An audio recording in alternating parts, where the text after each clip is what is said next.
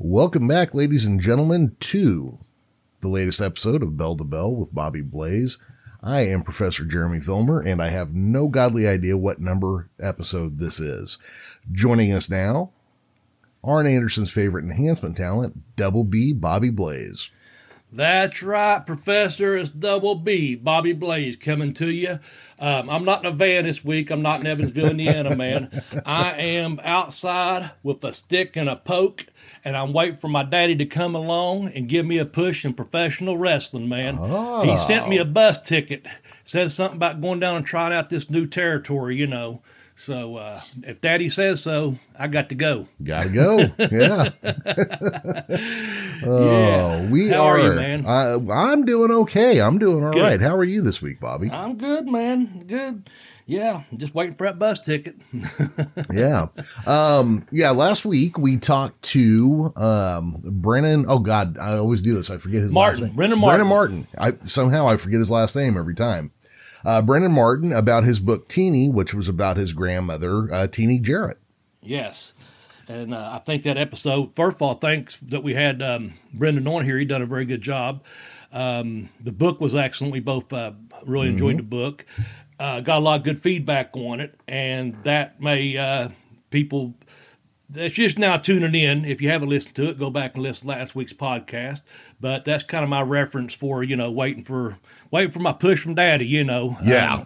So we'll get into that, because what are we talking about this week on our episode before we go over some fun notes here and stuff? Well, this week we're talking about nepotism, the good and the bad. Yeah. Yeah, just like I thought you said I was like narcolepsy, what, nepotism? Yeah. Necrophilia. And you sent me a really little message back on that. We call that a Saturday, and I popped for you. So anyway, no, nepotism, the good and the bad of it. And I think we're going to have a good podcast like we always do about that. But I know we got some notes and stuff to kind of go over. Now, we've recapped last week's episode with Brendan Martin. So you got some news for me you sent to me, and I had to look it up, just one little article that I read, because I think you know about it more than I did. Well, I'm going to go ahead and say what the news is, and there's a reason this kind of stuff stands out to me. Assuming that everything is true, we are dealing with wrestling journalism, which means 50-50, Yep. It could be bullshit. It could be 100% legit, but it is leaked out that the WWE is attempting to, or has entered into, an agreement with MLW. And, that could be really cool, because right now you've got AEW, who has an agreement with New Japan and with Impact, and something with NWA, where they have their champions coming and going from there. And one of the reasons this stands out to me is because Billy Corgan, when he bought NWA, and people were like, well, aren't you buying a dead property? All this kind of stuff. And he was talking about, look, the wrestlers are going to be in the same boat as musicians and actors and everything else. They're going to have to be out promoting themselves and doing things on their own, even if they're under contract somewhere. Yeah. And you may see a point where guys on one show are showing up with a different show's belt, which, like in the case of Kenny Omega, I think, putting the TNA Impact title on him, it kind of gets a little bit stronger than where it was left off at without it, because now you've got at least the shared histories, and you got a guy who looks legit as hell, because he's carrying around, 4 belts right now? Yeah, I guess he has several. Yeah. So, in this case with the MLW, first, it's interesting to see the WWE break their nobody but us exists rule. And then also the possibility, because they still have a ton of guys under contract who aren't going on shows and things. This will open up an opportunity maybe for them to go work on MLW shows. Yeah, that's what I was thinking too, is just then I was thinking also the MLW guys, if they get a chance to go on NXT or something, showing up on those shows.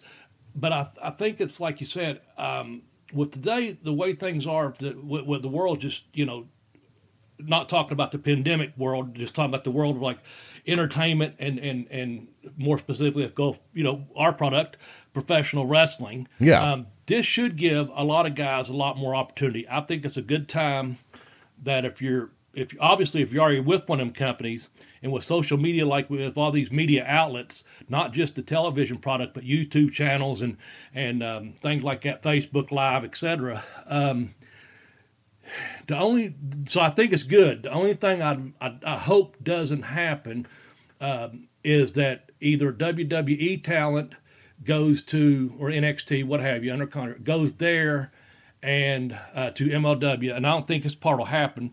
They get buried in the shuffle there, but I think it's more likely that if a couple guys from MLW, jump over to NXT exclusively or something, they get buried in the shuffle. You know what I'm saying? Yeah. So if they can keep the products separate, that this is NXT, this is MLW, but when those two talents exchange, they are acknowledging, like you said, that's what, to me, really, that whole thing about WWE saying, "Oh, nothing else exists except for us," policy kind of thing. Mm-hmm. No wrestling history other than what we put out there or what have you.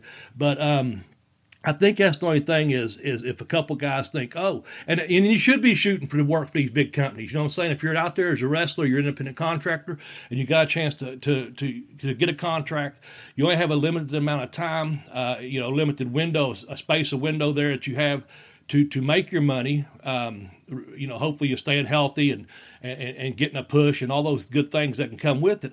I just hope they don't think that WWE is the better product or what have you, and they jump exclusively there, then get caught in a shuffle, and then 2 years down the line you don't know where so and so went. Right. I just hope that doesn't happen to anyone. But I think as Paul Orndorff told me before, the cream of the crop always rises to the top, and I think Macho Man may use that his thing, but we was in a shoot interview just talking, Paul and I were. And so you have to get yourself over, like you said, Bill Corgan was talking about everyone being involved, musically, television, acting or wrestling or what have you. You got to get yourself over, man. And the more exposure you get, good exposure, and I think both of those obviously have good exposure, especially the NXT product. The MLW, I think now, are they just on YouTube only, or some channel has a deal with them? I can't remember what it is right off the top of my head. Well, I hope that happens. Something good though, that they get the exposure they need, so we know who the players are. Oh yeah, well they've got. I've seen a little bit of their stuff. I keep meaning to watch more because first off, their show kind of reminds me of an old school wrestling show from like the 80s, mm-hmm. where it feels like the first time you saw WCCW, where it's just like, oh shit, who are these guys? This is really cool. That kind of thing. It's been a couple years since I watched it, and I did watch about 3 programs, going through a drive-through one day, and a guy said, "Hey man, have you seen this MLW?" And he told me a couple people, and I'm drawing a blank right now, but I did watch it, and I enjoyed it, actually. Yeah. Had a good feeling to it, I'll say that. Had a good feeling. Well, Kevin Von Erich's kids are there as a tag team. There's a guy working there. I don't know what the current angles are, but he's a former MMA guy, or also an MMA guy. I don't remember. Filthy Tom Lawler. And he's entertaining as hell, and he, instead of being built like a bodybuilder, he's built like a fighter. Yeah, I know who you're talking about. Yeah, and he looks legit as shit in the ring. So, I think there's some good stuff, and he did MMA. Yeah, he's legit. Yeah, and it's a product. I hate using that term. It's a wrestling program I need to watch more of. Okay. Well, fans, if you're out there, let us know what you think about that, man. I think it's a good thing. The way you worded that, WWE had that no one else exists policy. That's pretty good. That's kind of true, Yeah. But now they, but how would they acknowledge it on TV? We'll have to see. Yeah, exactly. This is their champion from another company. I could see MLW saying WWE or NXT or whatever, but I don't know if they'll be doing it reverse.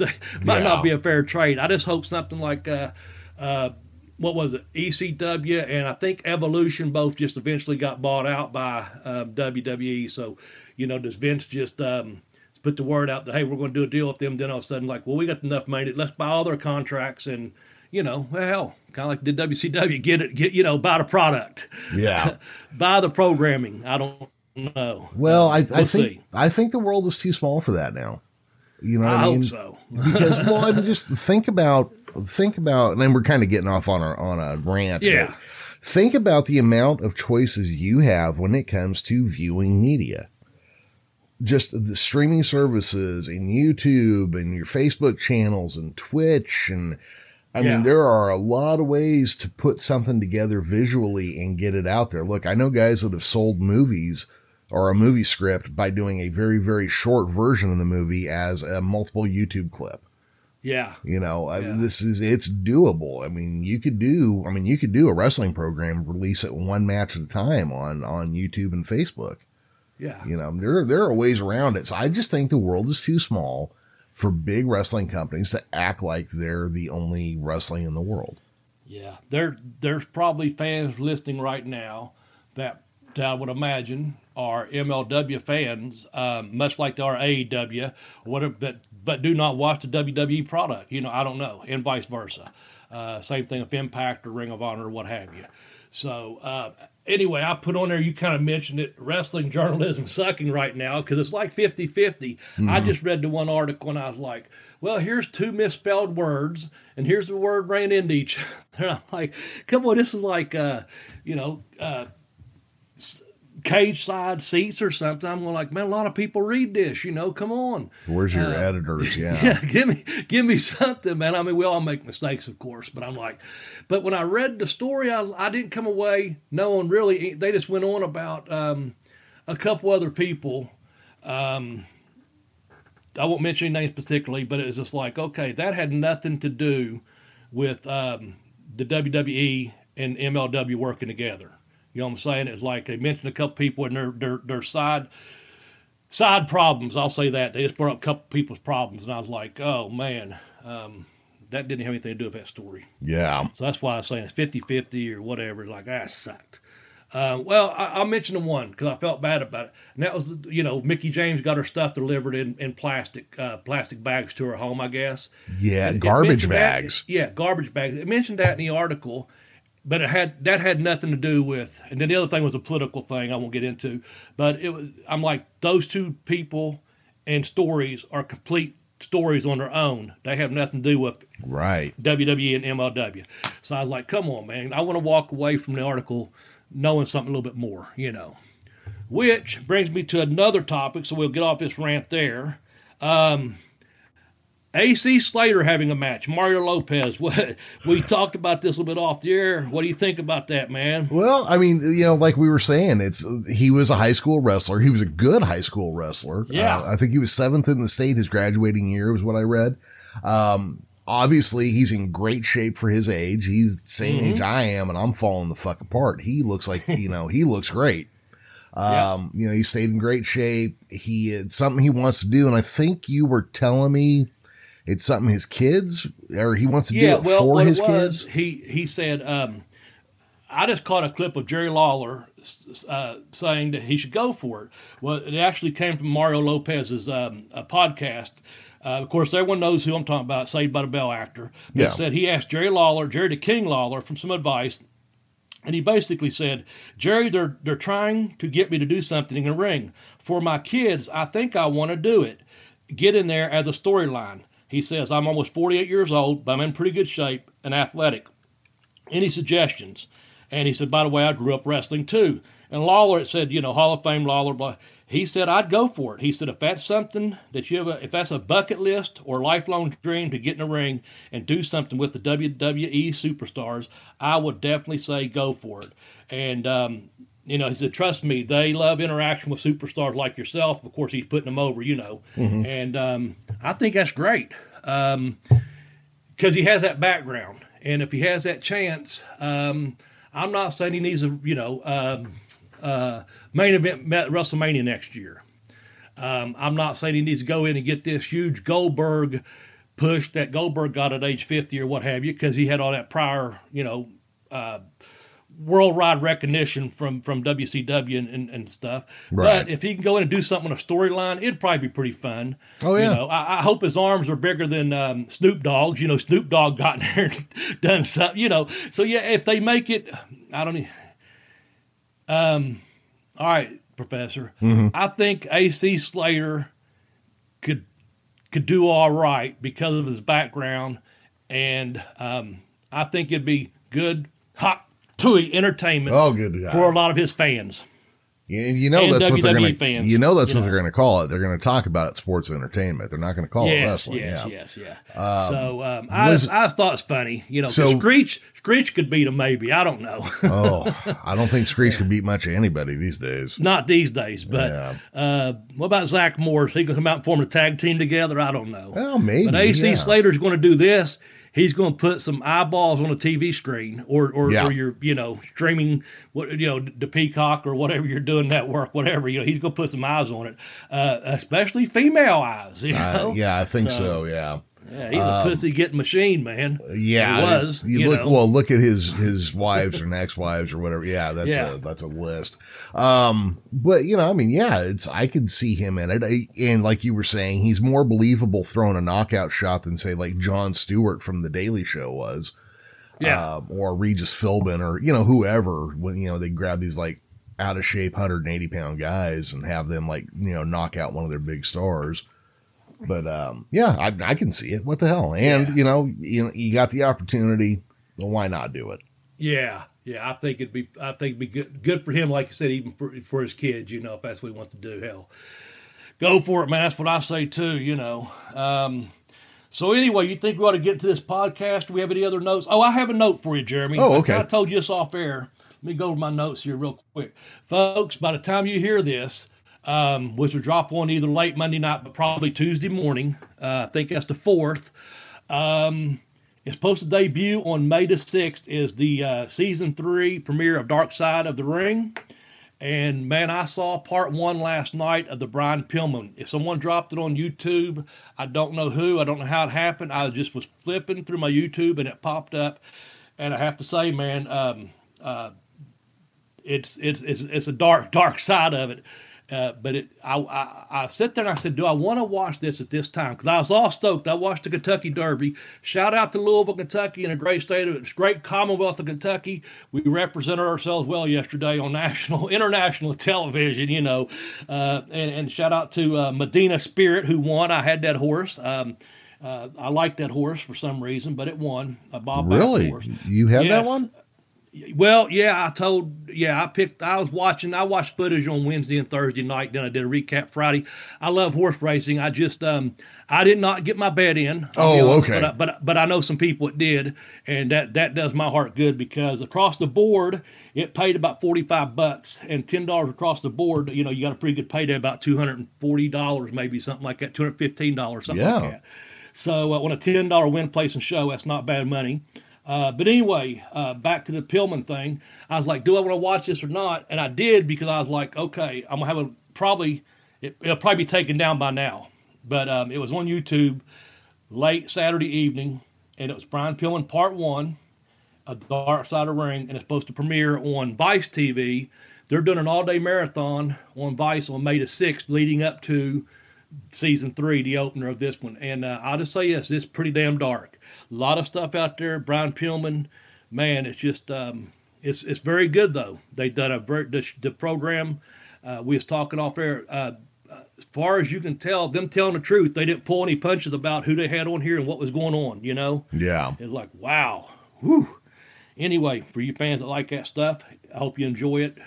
Again, it may still be on there by the time you hear this, but if not, it'll be, up on the Vice TV on the 6th.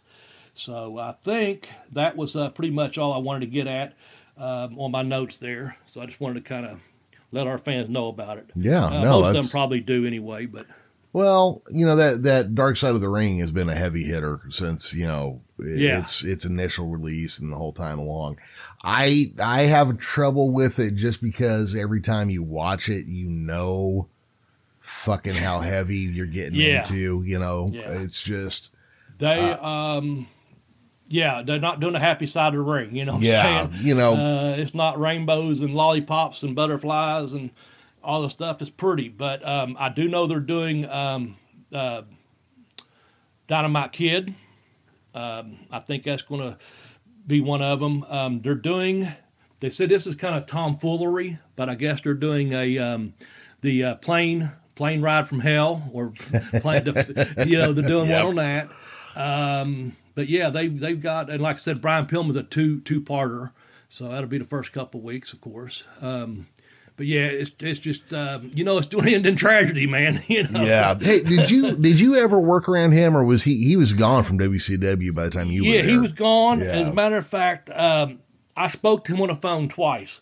A friend of mine lived in Cincinnati, was doing some managing, Clash of Roy Bass, and they put them on a show together, on a radio show together, whatever, fuck, I can't remember the name of the show now. Anyway, back in the day. And so we was thinking if we could try to bring Pillman in, for an independent show where I was doing some of those smaller towns that Smoky Mountain had done, Yeah. And we just spoke for probably 5 minutes or so, and he was out of our price range, and he was already pretty much negotiating with, working for ECW and doing some independent stuff, and pretty much was setting up. When you watch this, you'll see what I'm talking about. He was pretty much setting up a run with WWF at the time, Yeah. He kind of played, not to give anything away, but he was, when you watch the show, you'll see, so you'll know the time period. He was doing some independents and making appearances, and like I said, I spoke to him very briefly, just to see, because Les Thatcher was running some shows, and I don't know if he was going to do anything. He's in the Cincinnati area, and we had done some work down there, and basically we just spoke. He would have not known me or anything. Other than he said, hey, nice talking to you, but I'm not interested, not right. Yeah, what I'm saying? It was very professional, and it was after his accident, of course, too, so...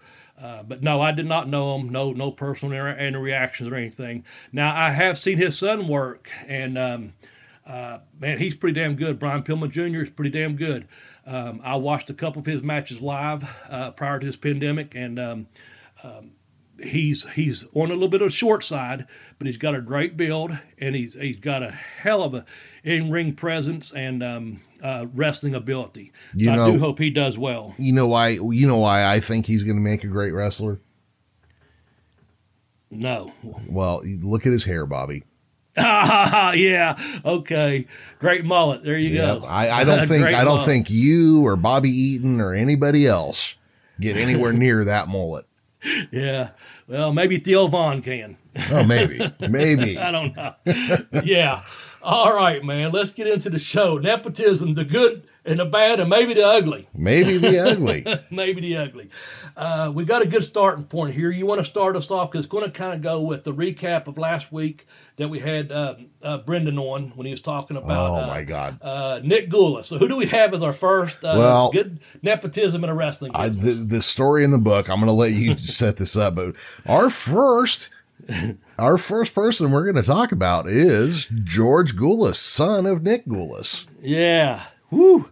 So I guess from everything I've read and heard, the stories, and prior to reading Teeny last week, the story, he wasn't Nick said, this boy's going to be a star because he's watched it all of his life, Mm-hmm. And that just because you watch basketball doesn't mean you're going to play in the NBA, or because you watch NASCAR, I mean you're a NASCAR driver, you know what I'm saying? Exactly. But Nick's wanted to push him to the moon, and put him up against guys that were much more talented than he was and shouldn't have been in the ring with, putting him over, not necessarily just putting him in the ring with him, but putting him over.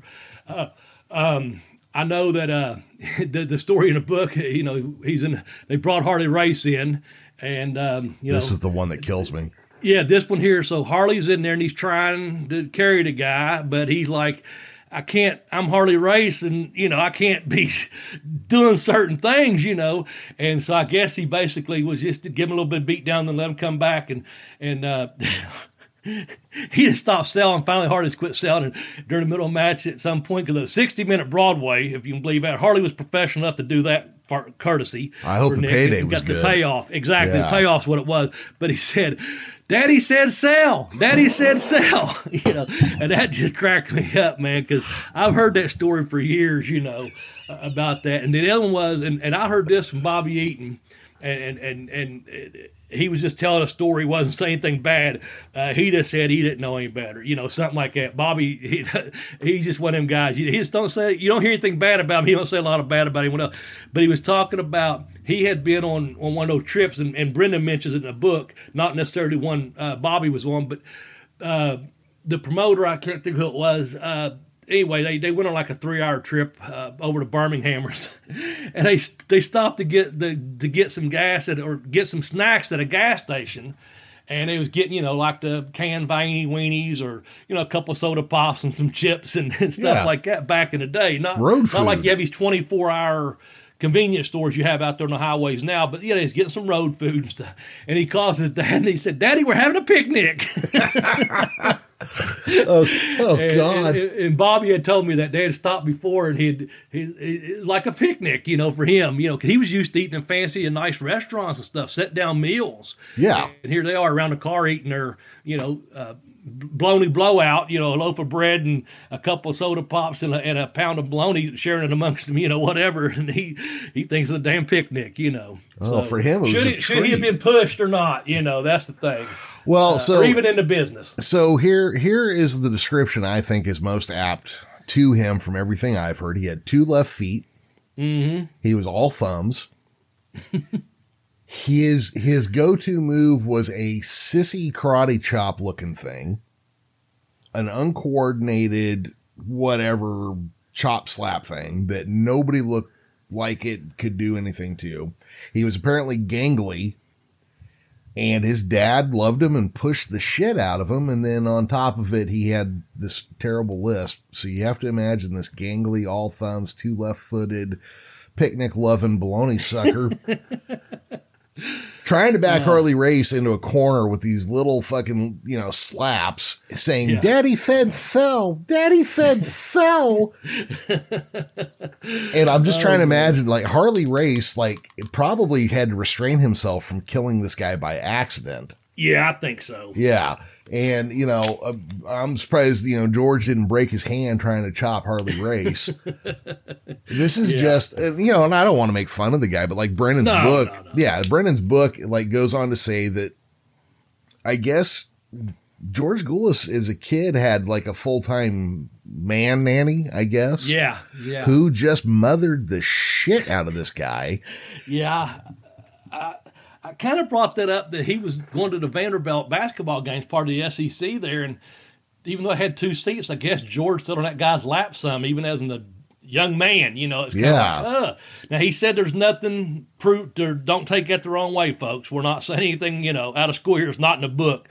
We're just saying that's kind of really, that guy just really, I can't remember his name, but I guess just really babied him, Yeah. He had been babied or pretty much his whole life, I guess, Yeah, all the way given through. To him. Yeah, all the way through adulthood. Yeah, and I guess the good thing is of this, we're starting with that because it's kind of a takeoff last week. We've got some good nepotism stories and a couple, like I said, bad and maybe the ugly. But on that, Nick Gulas obviously loved his son a whole lot. That's the thing. A father's love for his son. So that's the good part of it. But it basically made them Gulas and Jarrett and Welch just break up as far as split the territory. They wasn't booking George on the Nashville end of the dates. He wasn't getting any Nashville dates or anything in East Tennessee. He was, they didn't want to push him out there. Memphis. They didn't want to push him or anything, and wouldn't book him when they brought him up. He wouldn't be booked on the show. So that created some tension, of course. Anyway, let's go with some good stuff. How's that, man? Yeah, let's you know what? Let's talk about 3 families, and I like this. Well, let's talk about the Hart family. Yeah. So you got the dad, Stu, and had the big dungeon up there in Calgary, and he had several children, and a couple of them made it very, very big in the wrestling business. Now, I know when I was in Canada, when I worked with Goldie Rogers and Eddie Watts and some of those guys, they had worked Calgary. They talked about some of the older brothers I didn't, that weren't on mainstream, WWF back in the day or worldwide. They worked in Calgary and some in Canada. Bruce and Ross, I think, Keith, some of the others. So that's like 3. But then, of course, the ones that we knew about were obviously Brett and Owen, and then a few son-in-laws there as well. So anyway, tell us about the good with the Hart family. Well, okay, so I got to be careful here because I think in Calgary there still might be an arrest warrant for me from the last time we talked about them. Bret Hart pissed off a lot of Canadians. I really, really did. My apologies, everybody, especially to Oh, the owner of the CWO up there. I think I pissed him off on Twitter this week too. But did you? Oh, okay. Yeah. Well, you know me.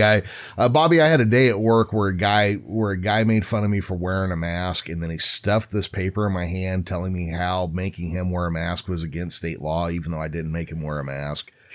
And then he goes, your rules are against the state law. And I said, hey, buddy, fuck you. They aren't my rules. And I turned my back and started to walk away. He said, yes, they are. I said, they're my employer's rules. And I started to walk inside, and he goes, well, pass it on. I said, fuck you. I ain't passing on shit, man. And I threw his papers in the garbage. So then I came home, started reading Twitter, and just immediately started like fucking getting mouthy with people who were shitting on Kenny Omega, because I just don't get it. Like, I get he's not your favorite, but he's far from the worst thing I've ever seen. And I think I may have put my foot in my mouth with the CWO a little bit. So my apologies. Yeah. But you won't get booked there. Well, exactly. Not anymore. But the Hart family, Bret Hart, arguably one of the greatest technical wrestlers of all time, if not at least the last 35 years. Yeah, absolutely. Yeah. Yeah. Owen Hart, probably one of the most dynamic wrestlers, even though I don't think he's been gone a long time. I don't think people think of him for all the just fucking gravity defying shit and quick moves and just what a fucking star he could have been and should have been. I think those guys, they came out of the dungeon so they could snatch a hold on your ass and, squeeze the shit out of you. And then of course, like you're saying, there's the other brothers and the brother-in-laws and the whole bit. But I would say that dungeon, that family, the people they turned out were stellar. Yeah. Well, they had Neidhart had a career, with Bret and as a singles. And then you got Dave Boy Smith that married into the family, son-in-laws or brother-in-laws as it may be, So, yeah. And of course, as you said, there's so many good people that come out of the dungeon up there, that trained there at one point, got broken into the business or what have you. But so the nepotism of being a professional wrestler and giving your sons, once they got old enough, of getting them involved into the business and giving them a break, we're going to say, so that's a good side right there with the Hart family for what they put out there for our viewing pleasure, if you will, if you're a professional wrestling fan, because those guys could wrestle, man. Yeah, they could wrestle. And I think because did the WWE had a bought or worked on some deal with Calgary, and that's at one point I think they bought them, and part of the deal was this handful of guys go to WWE. He's just like Vince, gotta take my sons and give them a job there in New York. Well, go ahead and do it, Stuart. Of course, everyone knows the cat shit story, right? Everyone knows that, they had the big house up on a hill, and might as well tell this one because it's been around forever. Bruiser Bedlam told me, and of course I'd heard it when I was in Canada, from, like I said, Goldie and Eddie and Leo Burke and guys I worked with. That story was around forever.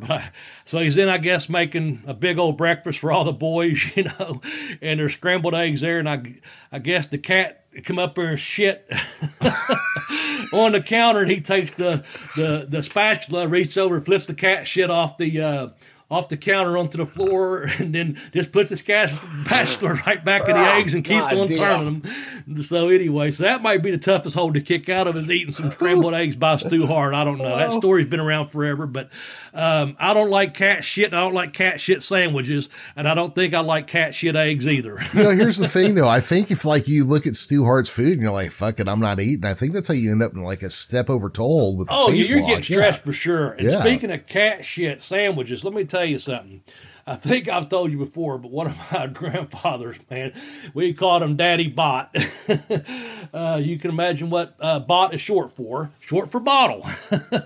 So he'd get on a bender there, and he'd go into the room after about 3 weeks, and he'd yell out my grandmother, Gertrude. He'd say, hey, Gertrude, hey, Gertrude.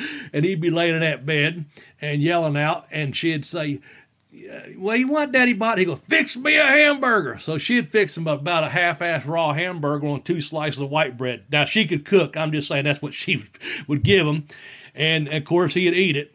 but she'd say, now, Bot, do you want mayonnaise or mustard on that sandwich? And he'd say, God damn it, Gertrude, I don't care if you put cat shit on it. Just bring me a hamburger.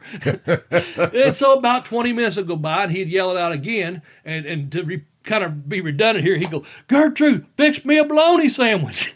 And, of course, she'd say, do you want mayonnaise or mustard? And he'd go right through it again. Don't care if you put cat shit on it. Just bring me a bologna sandwich. But anyway, how we got from Stu Hart flipping scrambled eggs with cat shit spatulas to getting stretched in a dungeon, I think the Harts done pretty good for themselves. I think so, yeah. And I don't ever think my grandmother put cat shit on a sandwich for Daddy Bot.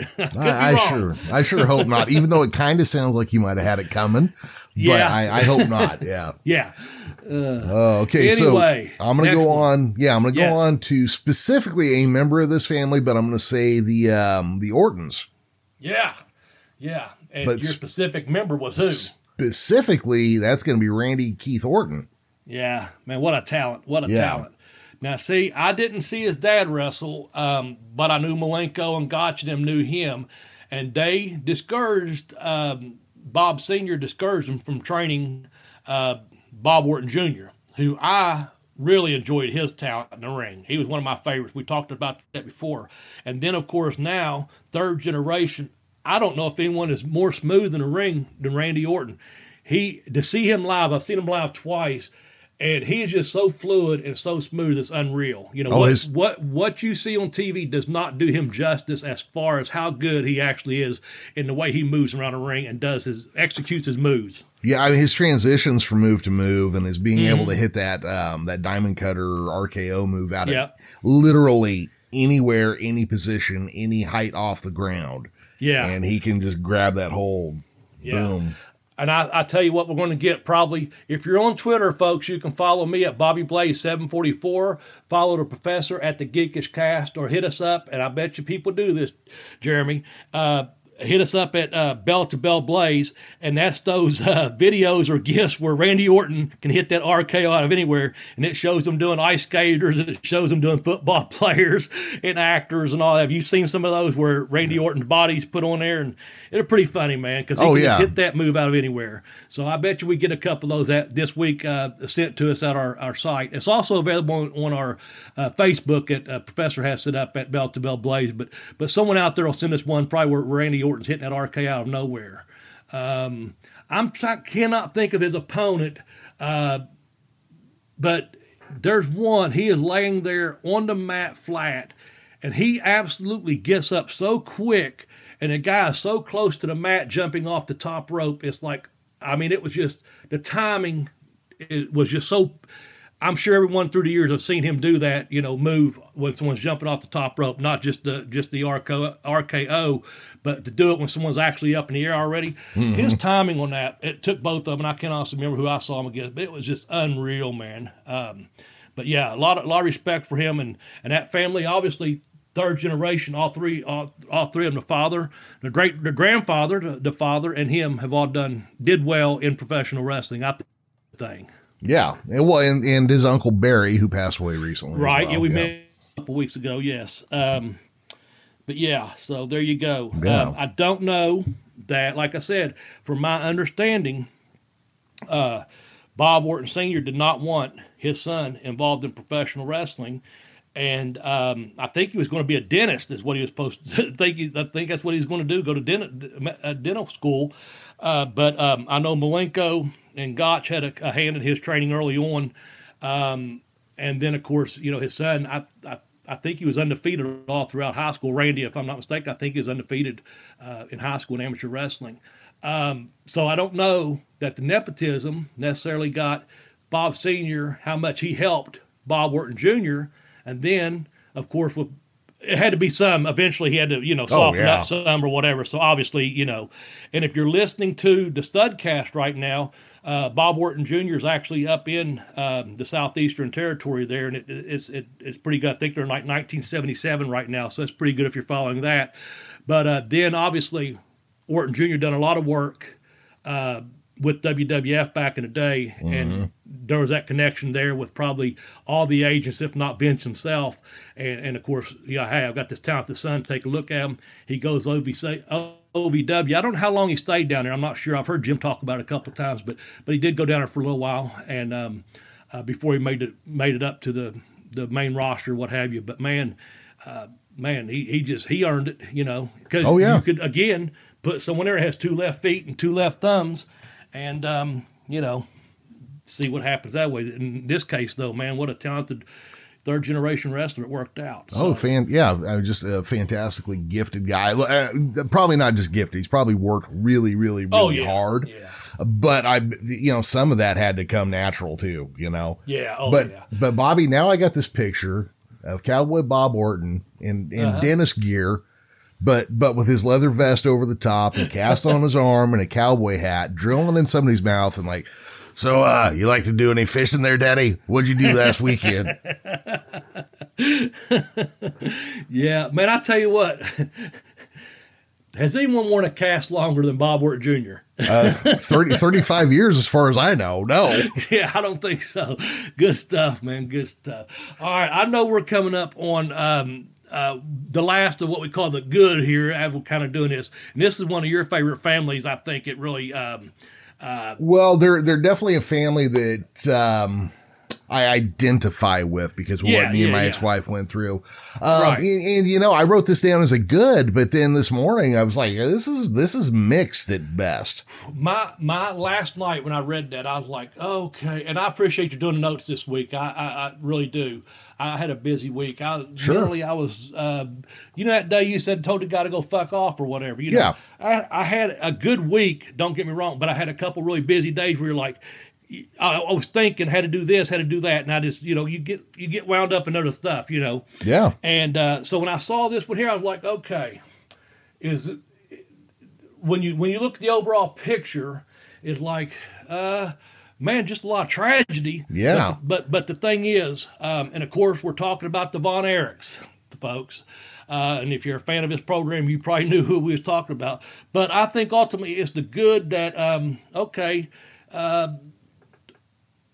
the dad had this German gimmick, and then they're all American boys, Yep. So when his kids step into the ring, it's kind of mixed, but I'm going to say with the good, because the reason when I figured it all out in my head, what I'm trying to say is this.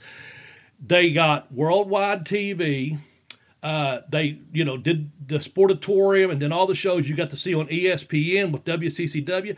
And also they were such huge stars over in Israel. Mm-hmm. I mean, it's just one of those things where like, okay, let's say while the wave was going up before it crashed, and then ultimately crashed, I think it's good because, I'm just going to say it again, a lot of good pro wrestling, professional wrestling, and you were entertained by it. Yeah. And you were intrigued by it, and you followed it, and you watched it, and you were like, this is good stuff. This is professional wrestling, So, yeah, we'll keep it on the good side. Well, yeah, but we'll focus on that, but we're not going to shy away from the other too much. But, but look at, so David Von Erich, Kerry Von Erich, and Kevin Von Erich, the three oldest who went into wrestling.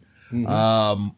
All of them in their own way were outstanding athletes. I mean, David, if rumors can be believed, was getting primed for an actual NWA champion run. Yeah.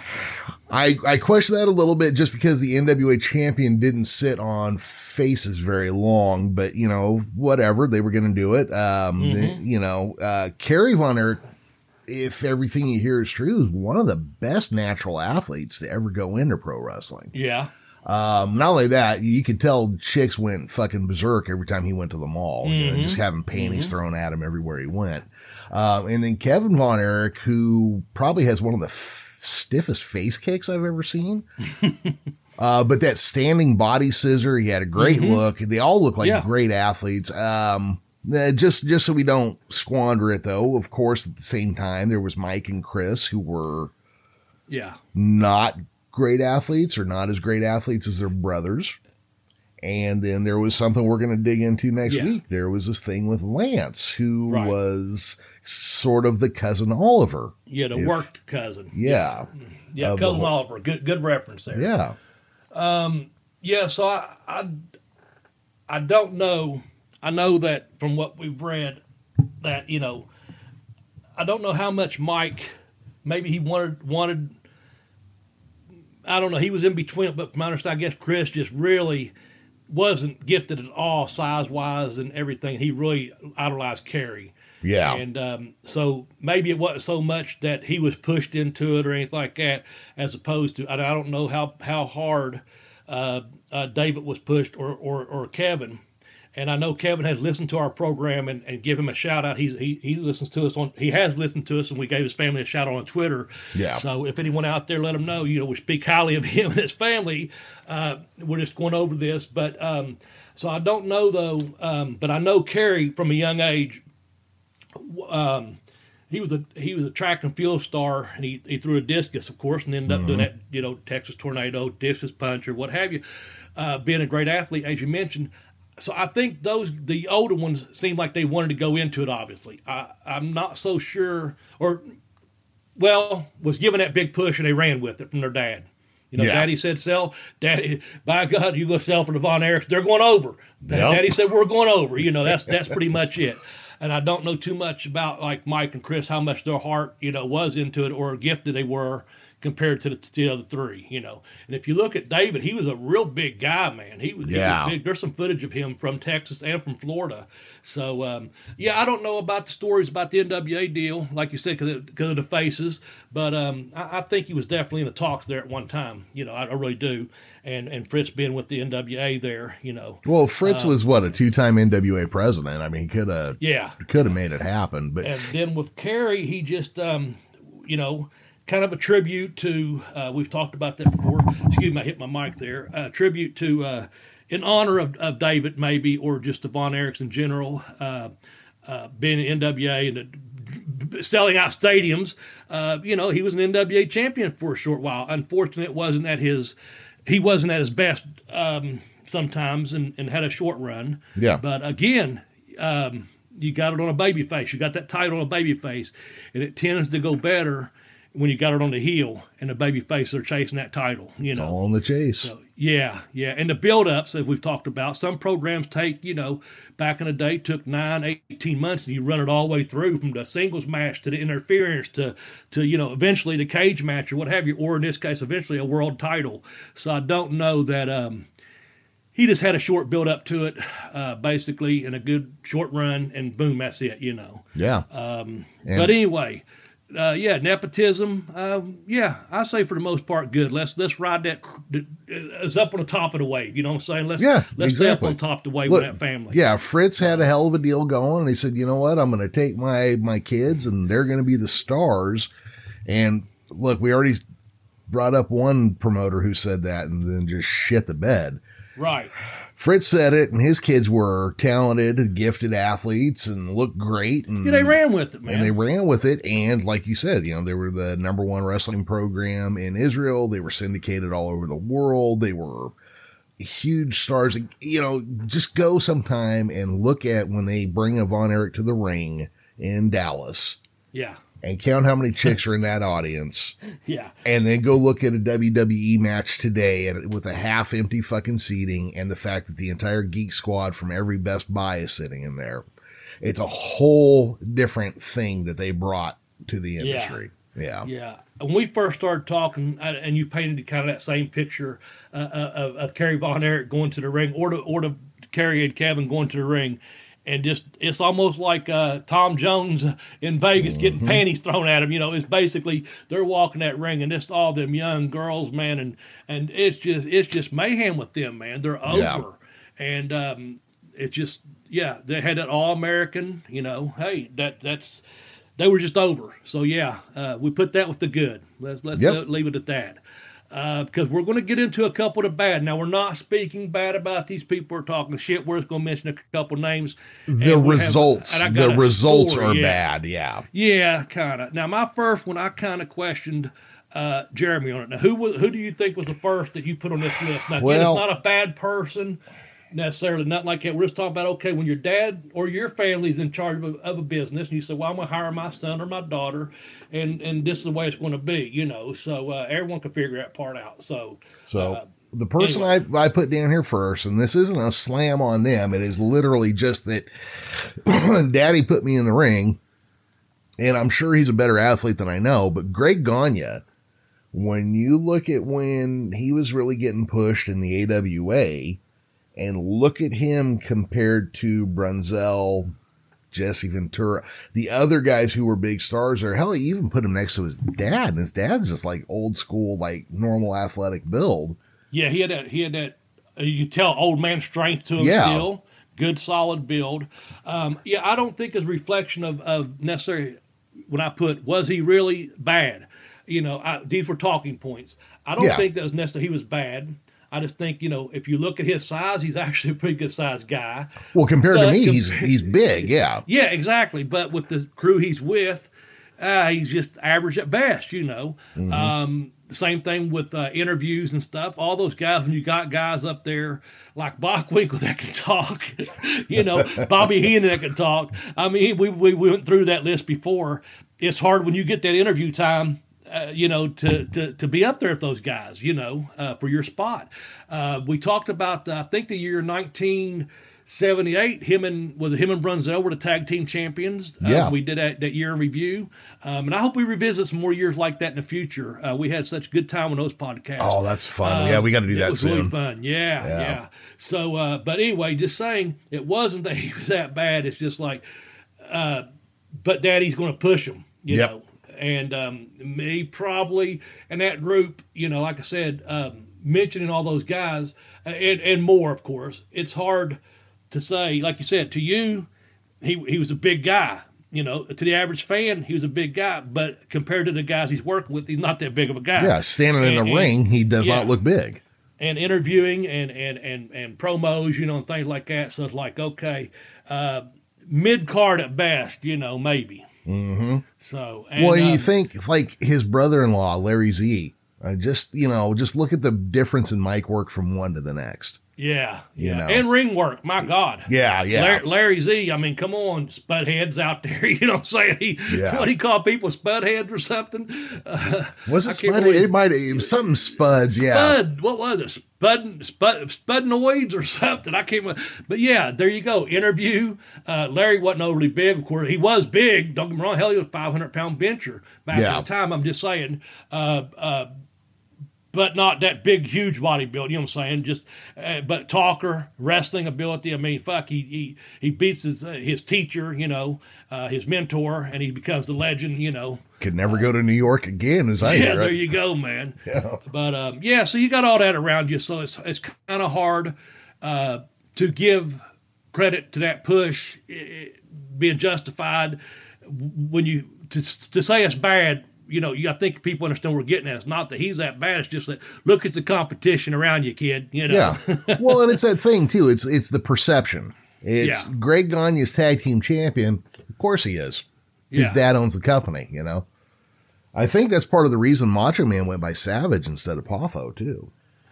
Yeah, and I also Savage got that name in baseball because he was such a savage when he hit. They said, you know. Yeah. And but yeah, there's another example of nepotism. But I know with ICW, the Poffos they ran out of Lexington, Kentucky. They ran the ICW. They had several other people that bought into it at 10%. I know several people through the years that did, but the main one was, Angelo and his wife, Judy.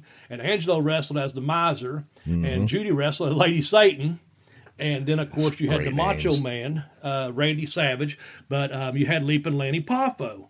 And so those characters, were they were real people. But I remember when everyone found out that Leaping Lanny, his real brother, was the Macho Man, and they put that on TV, and it played out really well on TV. And I think Randy, let's see how it went. Poffo, when people found out for real, they put it into an angle that they were brothers. People didn't want to believe it. People did believe it, etc. So Lanny comes out with a picture and says, I can prove that you're my brother because I have his family picture. I think, but I have a picture of, he said, I have a picture of your mother or something like that. But anyway, so he's in the ring and Savage is sitting there and he's like, all jacked up. And man, he used to do the freak out. He was a whole, man, his character was really, it was him. He lived the gimmick, And anyway, he said something like, hey, we might have the same dad. And he took that photo from Lanny and he said, but that's not my mother. That's a picture of a whore right there. And he broke that picture. Yeah, it was like holy shit, man. I think he broke the picture on a fan's head, too. He jumped out and cracked a fan with it or something. It's just one of these crazy things. They turn it into an angle. So nepotism there in ICW. I know it wasn't on the page there, but we left the Gagnes. Now we're into the Papos. But, yeah, they probably, that worked out good for their family. The Macho Man went on to be a huge star in the world of wrestling. And Lanny did pretty good for himself, too, Didn't become the big star that Randy was, but he was definitely... but they kayfabed it for a long time too. And when they got to New York at some point, people probably thought, oh, unless they lived in the caves or whatever, they didn't care if Randy Savage and Lanny Poffo were brothers.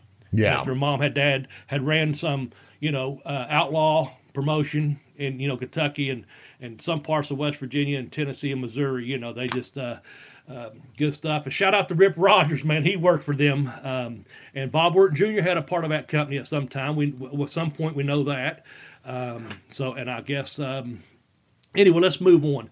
I happen to know this next person. It's been a year since I've talked to him. Why don't you introduce him and tell him what you think and why you got him on the bad? All right. So the next one is going to be Eric Watts, son of Cowboy Bill Watts. Mm-hmm. I'm not talking about the Eric Watts that works for Hollywood, Championship Wrestling from Hollywood. So please don't drive up here and punch me or something. So Eric Watts, on paper, should have been a pretty good push for his dad. Eric Watts was an athlete. He's a big guy. He kept getting pushed, and he was just boring as fuck, Bobby. Just boring. I don't know. I'm going to tell you this.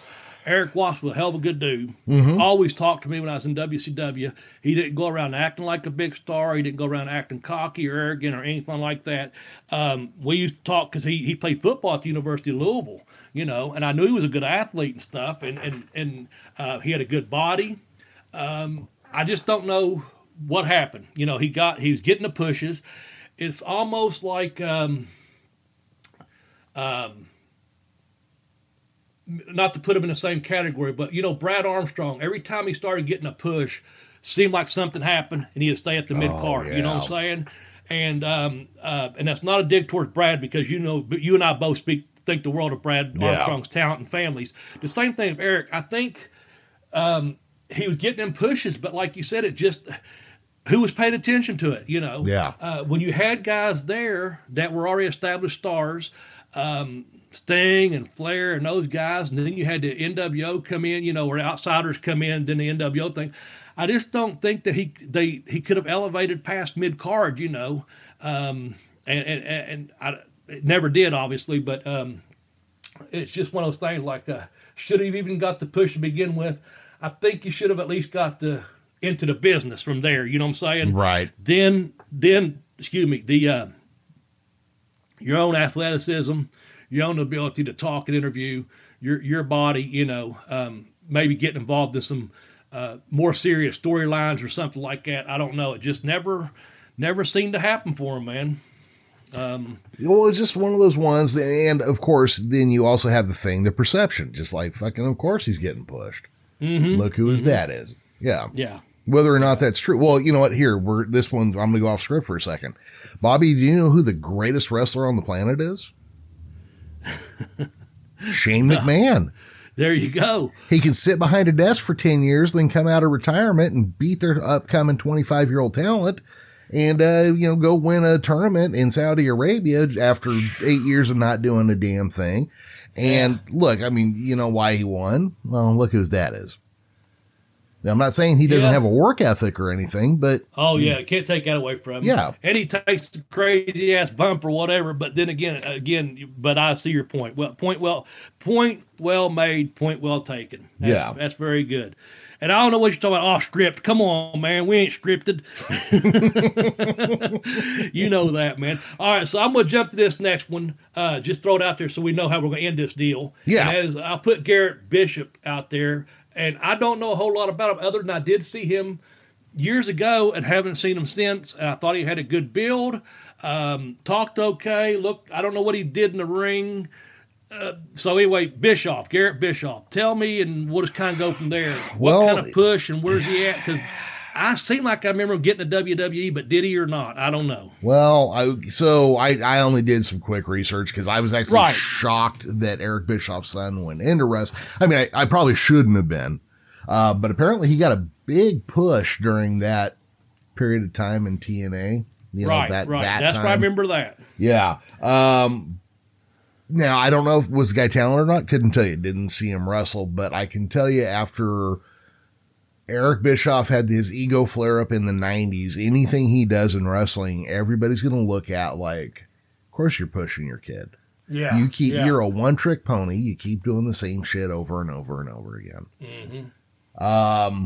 So, yeah, and then what I could tell is he basically went from TNA to the Indies, and he took a couple years off. Then, that's where he started working the indie dates. Yeah, that's kind of. I thought at one point he went to WWE.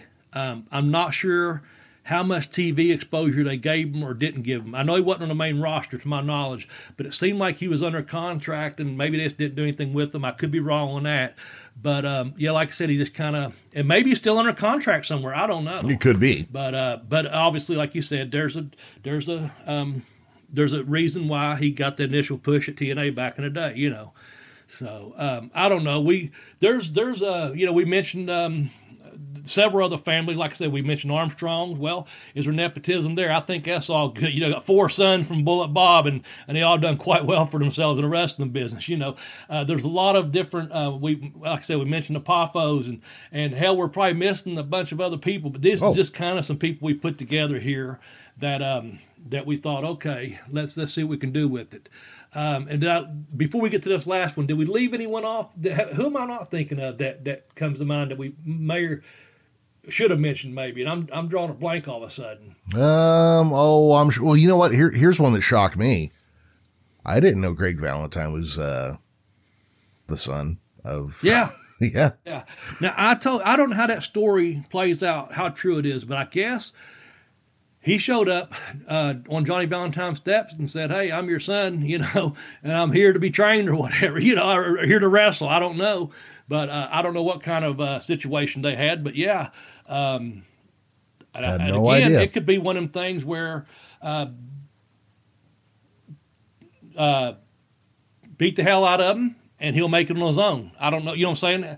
If that's the situation, then Greg Valentine, done pretty damn good for himself. You know what I'm saying? Well, look, Greg Valentine had a hell of a career, and he should have been in wrestling. I mean, just based on a handful of things. Yeah. But, I'm just saying, how many people, though, have told their sons, or, I don't want you in this business, and said, hey, break his leg, or break his arm, or keep kayfabe him or something, to keep him out of the business. I mean, and then they didn't go into the business because, Daddy said no. Exactly. So anyway, I have to assume that from a promoter standpoint, back in the past, getting somebody's kid was a good deal because you didn't have to smarten anybody up. They probably did, they probably knew a little something coming in, even though. Just because your dad was a wrestler doesn't mean you were smart necessarily, but because like Nick Bockwinkel's dad was a pro wrestler. You just, you got to look at like who some of the people were. But when you get go ahead. I'm sorry. Oh no, I was just going to say, but when you look at like when the promoters' kids get in, like I think the best thing they could probably do is go work for somebody else because. Look, my first plumbing job, I worked for my dad for 6 months, and that fucking sucked. I would have much rather gone and worked somebody else. Because no matter what, if something went wrong, it was blamed on me because I'm the foreman's kid. And, just all that kind of shit. I got it's no bed of roses, man, to be the promoter's son or the wrestler's the son or whatever. Yeah. But here's a couple we didn't go into great detail on. Of course, that's the Jarretts.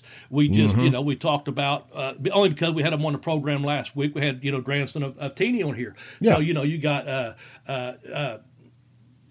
Jerry, and then Jeff. We didn't mention the Wyndhams. We didn't. Oh, the Wyndhams. We've talked about them in the past. A little bit about look at that family. How many people. A couple of sons, a couple of son-in-laws, kind of like, with the Harts, right up there. And we mentioned Armstrong, just people that got involved, because of the dad or the father was involved, Yep. And I guess, are we looking at third-generation wrestlers on a couple of the of them or not? Of the Wyndhams, maybe a couple, right? Yeah. So, anyway, I'm sure we left someone off, but I know you got one more. And you wanted to bring us up, and I just had a little story I want to tell you. It took place, and we'll wrap things up. All right. So, this one is going to be mixed, but I'm going to start with the one I wrote down, and then we'll expand from there. Absolutely. David Flair. Yeah. Okay, so you worked with David Flair. Yeah. So I just say this. Okay. He had a son named Ric Flair's son, David. He had a son named Reed that sadly passed away a few years ago. And from my understanding, he was a very good amateur wrestler and was making waves in professional wrestling, and was tragedy struck. Okay, we'll leave it at that. Charlotte has obviously done very good for herself. I mean, I think she played collegiate volleyball. She's obviously very, very talented. She's main evented a damn WrestleMania, So with that said, David Flair was just a good kid. He was a young kid, and they got him involved in professional wrestling. I don't know how bad he wanted to be there. I don't think he wanted to be there all that bad. And he was nothing in the back except for courteous and polite, and he walked on eggshells because he knew why he was there. Okay, let me establish that right away. He knew that, first of all, hey, I'm in over my head here, the guy tried. I would go to show, obviously get there to the shows in WCW. You have to be there at least an hour prior to the show. On TVs, pay-per-views, you're there like 5 hours ahead. Stuff like Nitros, you're there 4 hours ahead of the show. It's all Thunders, you're there 3 hours ahead, whatever the schedule was. And I saw guys in the ring working with David. I saw Fit Finley working with him one, and I'm thinking, if you can't get this from Fit Finley, if you can't get this from Bobby Eaton, you're not going to get it, kid. You know what I'm saying? So he tried, but the ability wasn't really there. So I went over up to Minneapolis to do a TV taping, and several guys got sent home. I think they had an athletic commission up there is why some guys got sent home. I'm not sure. 4 or 5 guys that was scheduled to do Thunder on Thursday got sent home. It wasn't a disciplinary thing or anything like that. It's just like, I don't know if they didn't. It wasn't anything like major. Like they didn't fail a drug test. They weren't sick. It was just something. Maybe athletic commission, some of them high blood pressure. I really don't know why. About 4 or 5 people got sent home, and they asked myself and Scott Armstrong and Brad, a couple other people, Bobby Duncombe Jr., anyway, a handful of us to stay over after TV. They said, we need you through Friday, and we'll give you an advance on your pays and be at these shows. So, of course, got to do what you got to do. And so I ended up with another Thunder, because the first Thunder I got on, Brian Clark, Brian Adams got me on, Big Crush. I'd worked with him on down in Orlando at Universal, and he enjoyed the match so much, he personally asked for me to make his debut match on Thursday Night Thunder. Oh, and nice. I did. Now, that was a really good, actually has a really good match. He gave me quite a bit. Terry Taylor said, how the hell do you get these big guys to sell for you, Bobby? And I said, I just work, Terry. So, but anyway, professionalism, courtesy, they know. But anyway, and he knows that. But David Flair, so I had to wrestle him on a Thursday Night Thunder. And that's Arn Anderson, even though I may be, and this may be a reason why I'm Arn Anderson's favorite fucking enhancement talent right here, by God. So I remember it's in La Crosse, Wisconsin, and Scotty Armstrong and myself had ridden over. Actually, me, Scott, and Brad rode in one car, and like I said, Nick Patrick and Bobby Duncombe and someone else they rode another car. Anyway, fun day in Minnesota at the Mall of America, I'll say that. But we go to La Crosse the next day or whatever, and I see my name on the board with David Flair. So at La Crosse, they had a big bus outside that was the war room where you go in and get your finishes and stuff. And like I said, I may be Arn's favorite enhancement talent, but David Flair is apparently the godson of Double A, Arn Anderson. So I go up there, and this is towards the end of, let's see, this is probably in 99, probably August, September, fall of 99, something like that.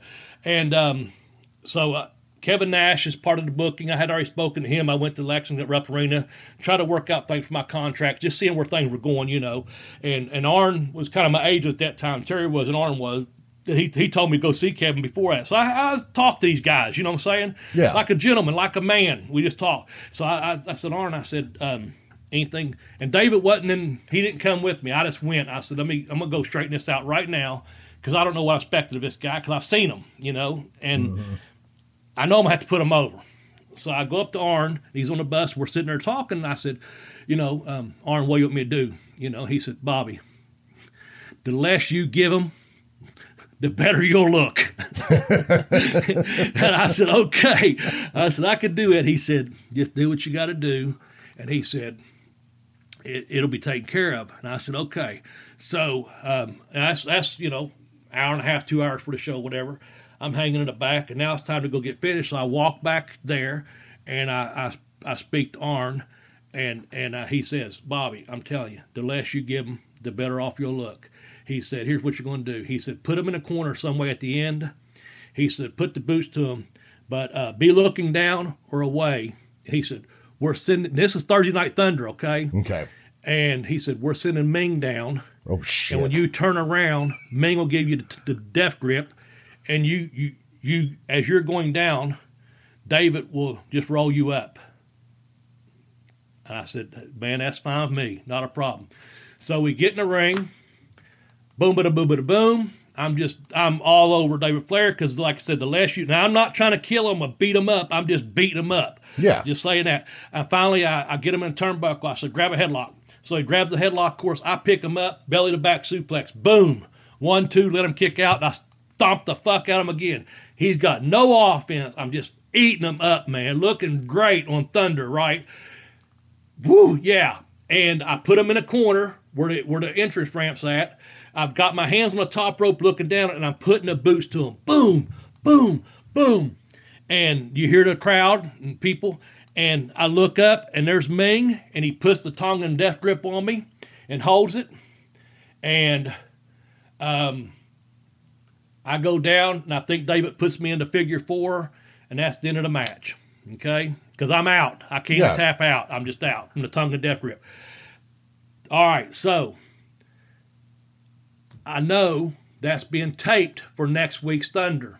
I'm all excited. David Flair in the back's nothing but professional. Thank you. Arn is like, Bobby, thank you so much. That's very good, very professional, what have you. Ming, we always spoke. He's like, Bobby, thank you. Thank you, guys. You know what I'm saying? I remember Scotty Armstrong and myself riding back to Minneapolis to catch our flights the next day.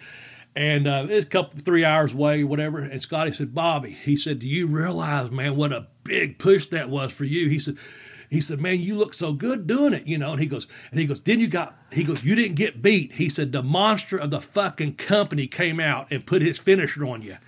He said, you didn't get beat. He said, the monster, Ming, put his gimmick on you, man, and you went out. I was like, yeah, that's the way I look at it. That's pretty good. Well, I'm at home the next week because I got the next week off, right? Mm-hmm. That's the good thing. And David was nothing but good. I'm just saying that. So we're just talking about, again, all right, here's a guy that nepotism, obviously it didn't work out for him. And so the next week when Thunder comes on, man, I'm all stoked going, I know that match is going to be. Man, they fucking put a match on there, and he was standing. They preempted my match, and they taped something else. It never aired. Well, there's your nepotism. Shit. Yeah. Flair must have seen it or whatever, but I know this. Arn liked it, and I'll tell you this, by God, the next day at the airport, DDP come up to me. He said, Bobby, thanks for taking care of the kid last night. I took care of David Flair, believe me, okay? But, and I'll tell you what they did. The following week, what came on, David Flair was in a hallway, and here come a couple of the horsemen, And Chris Benoit ended up putting him in a crippler face lock in the hallway, and that's what they put on instead to build up for another match. And you know what I'm saying? They made David Flair tap out in a hallway to Benoit or whatever to set up something, and I'm like, fuck me running backwards. Somebody, man. somebody called an audible on a storyline or something. Someone did because David Flair, and nothing against him, nothing against the Nature Boy or whatever, but I think probably Bischoff or someone just said, hey man, this kid ain't got enough TV time here to make him look that good, because I looked that good that night. But I done it because my main man and my aide at that time, Double A, Arn Anderson, said, Bobby, the less you give him, the better you're going to look. And I took him to school, baby. I took him to school. That's legit. Yeah. I took him to school. That's my story. I'm sticking to it. I have to think that, like in the case of like David Flair, when they were like, I don't know how they met or how it got to, hey, David's coming to work here at WCW. I'd have to imagine David would go talk to his dad and be like, hey, this is going on, blah, blah, blah. And Ric Flair's probably like, look, it's a fucking paycheck. Take it. They're going to pay you a ton. Grab it. Yep. Can I borrow $20? That's what I see happening. Yeah. But anyway, let's wrap things up, man. I know I just want to end on that story because that's a good story. That's true. It had happened. That's telling the truth. I'm not exaggerating or anything. But again, it goes back to, when we do these podcasts and you introduce me as Double B and this and that, a lot of times behind the scenes, you talk to a lot of people. You know what I'm saying? Like here I am. I probably never have brought up Ming too many times on this. No, not really. Podcast, But man, I wrote about him in my first book, about him and how Barbarian and Ming took care of me when I was wrestling against Scotch Flat Norton one night. That was somewhere up north too. I don't think it was Minnesota. It was somewhere. But anyway, in the book, Pin Me, Pay Me, have Boots Will Travel. And you can get that at tinyurl.com/blazebook1. I tell a story about Ming and Barbarian, and I've talked to Barbarian in person a couple of times. Even I told him, I said, hey, I wrote this story, I put you over in it, and rightfully so. And my second book is called I Kicked Out The Educational Wrestler. I Kicked Out on Two, The Educational Wrestler. You can get that book at tinyurl.com/blazebook2. And that's my plug for this week, just saying I tell some of these stories in my books. But what I was getting at here in the back there, you interact with a lot of people, and there's a lot more stories out there. And hopefully I'm going to write some more of these stories in my next book, Yeah. I think the working title is, Hey Ref, that was a quick count, or Hey Ref, that was a fast count. I'm not sure how I'm going to do that yet, but it's involving life and, as you're getting older and different things, looking back on your career and fun and stuff. But anyway, speaking of books, next week, what do we have coming next week? Next week, we have the author of Lance by Chance, Vinnie Barry. But what's Lance by Chance about, Bobby? It is about the kayfabed cousin of the Von Erichs when they brought in the supposed cousin of Kevin, Kerry, David, and all of them. Waldo Von Erich was the kayfabe brother, I guess, of Fritz. Mm-hmm. So they brought in, and Kevin is totally, and we're going to bring this up next week, he was totally against it. I think he was one of the only ones that was really spoke out about it. They brought in a kayfabe cousin called Lance Von Erich, and he really wasn't, he was walking across a golf course, basically, and someone said, hey, you ever thought about professional wrestling? And he might have even said, no, I'm not sure. I read the book, just kind of letting you know where this is going to go.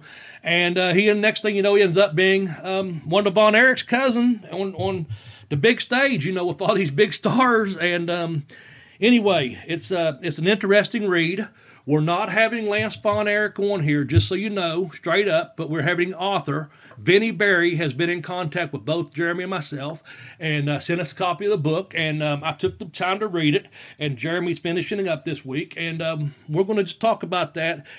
Because it's an interesting story. It really is. I think he was very reluctant about the wrestling business, but we're gonna find out for sure next week just how involved he was, how he got over, how he didn't like getting over, how he got out of professional wrestling, what all this guy did. But it's just a pretty good story about, guys walk across a golf course, and next thing you know, you're fucking in one of the biggest wrestling families in history, professional wrestling. There's your nepotism right there. There's Although he wasn't kin, he was brought in, and we'll go from there. But yeah, that's next week's program. Yeah. One of my favorite things that, we were talking about that filthy Tom Lawler earlier, right? Mm-hmm. And one of the bits that I saw was like he was feuding with the Von Erich brothers, and he comes out and he grabs a microphone and he goes, guys, those guys, they're a bunch of phonies. I found a real Von Erich. And he goes, here comes Waldo Von Erich's son, Rip. And this guy comes out, little guy, not little like mass wise, but like short, not like super cut up or anything, with some of Kerry Von Erich's gear looking stuff on, like tassels and shit. And they got the production music version of Stranglehold playing. He comes out and he's like, high-fiving people in the audience, and they're in Texas. And and then Tom Lawler takes him in there and just fucking works his ass. Yeah, it was kind of funny just seeing like another quote unquote Waldo Von Erich's sons in there. That's good stuff, man. Oh, it was pretty good. Well, Bobby, I think that's going to wrap it for this week. Yeah, let's wrap it up, man. Listen, you people out there, please take care of each other. Take care of yourself. Be kind to yourself. Sometimes I can remind myself of that myself. So, Professor, thank you for this week. Appreciate the notes and the input and producing and putting this podcast out for us. So long from Bobby Blaze. Jeremy, close us out. All right. Well, everybody, for the late Tex Johnson, myself, Professor Jeremy Vilmer, and Double B Bobby Blaze, bye-bye, everybody.